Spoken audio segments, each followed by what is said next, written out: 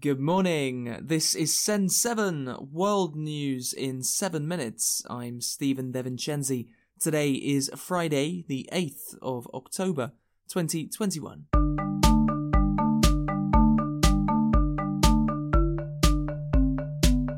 Starting in Asia today, in Taiwan, United States soldiers have secretly been training Taiwanese soldiers since last year, according to the Wall Street Journal. China has sent a record number of warplanes into Taiwan's airspace in the last week, and Taiwan has said that it is on high alert. US President Joe Biden has said that he spoke to China's President Xi Jinping and that they had agreed to abide by the Taiwan Agreement. The Taiwan Agreement says that the US recognizes the current Beijing government as the government of China in return for allowing the future of Taiwan to be decided peacefully. I've spoken with Xi about Taiwan. We agree we'll abide by the Taiwan Agreement. That's what we are. And we made it clear that I don't think he should be doing anything other than abiding by the agreement. In South Korea, a transgender woman has won a court case months after her death. Sergeant Byun Hui wanted to be transferred to the female division of the army.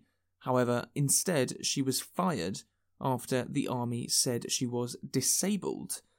Byun Hui committed suicide in March. Yesterday, a court said that the army was wrong to dismiss her. In Pakistan, there was an earthquake yesterday.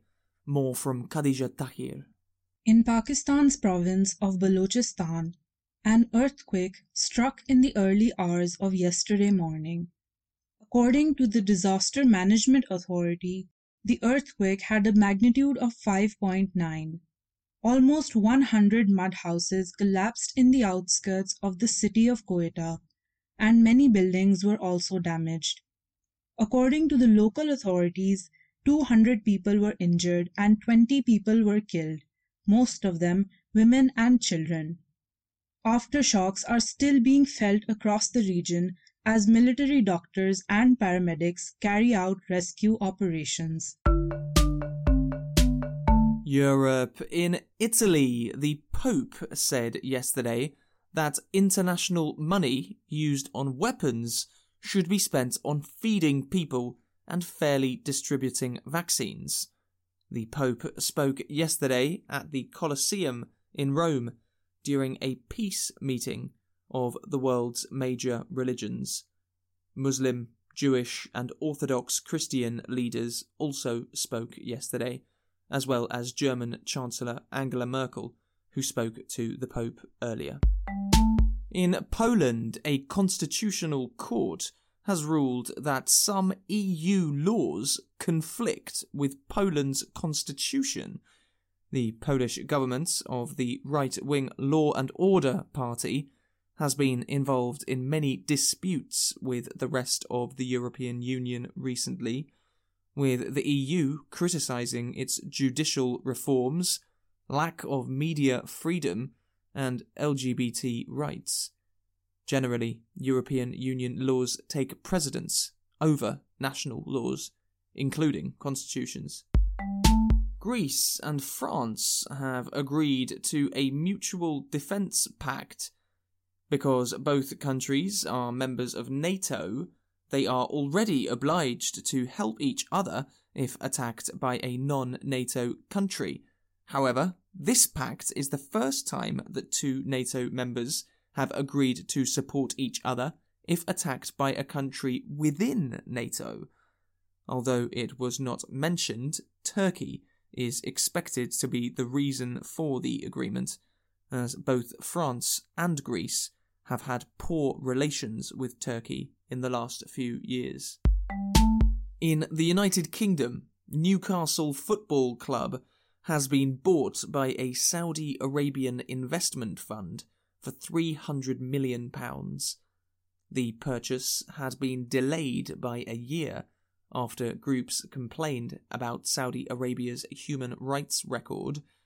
According to the NGO Freedom House, Saudi Arabia is one of the least free places in the world. America's in the United States, a law in Texas which bans almost all abortions has been temporarily blocked by a federal judge. The decision by District Judge Robert Pittman will prevent the state of Texas from enforcing the law until other decisions are made. President Joe Biden's government has challenged the law. In Brazil, police have discovered Nazi items and weapons estimated to be worth $3 million. Police entered a man's house after he was suspected of child sexual abuse. However, they found authentic Nazi uniforms, badges, paintings, and medals. Africa. In Mali, 16 soldiers have been killed in an attack. Mali has been fighting different Islamist jihadist groups for 10 years. Tanzanian author Abdul Razak Gurnah has won the Nobel Prize in Literature. In a ceremony in Sweden, Gurnah was celebrated for his literature about colonialism. The Nobel Prize in Literature for 2021 is awarded to the novelist Abdul Razak Gurnah, born in Zanzibar, active in England, for his uncompromising and compassionate penetration of the effects of colonialism. And in South Africa, Nobel Peace Prize winner Archbishop Desmond Tutu turned 90 yesterday. Tutu was a part of the movement to end apartheid in South Africa. Since the end of apartheid in 1994, he has campaigned for women's rights, gay rights, and against war.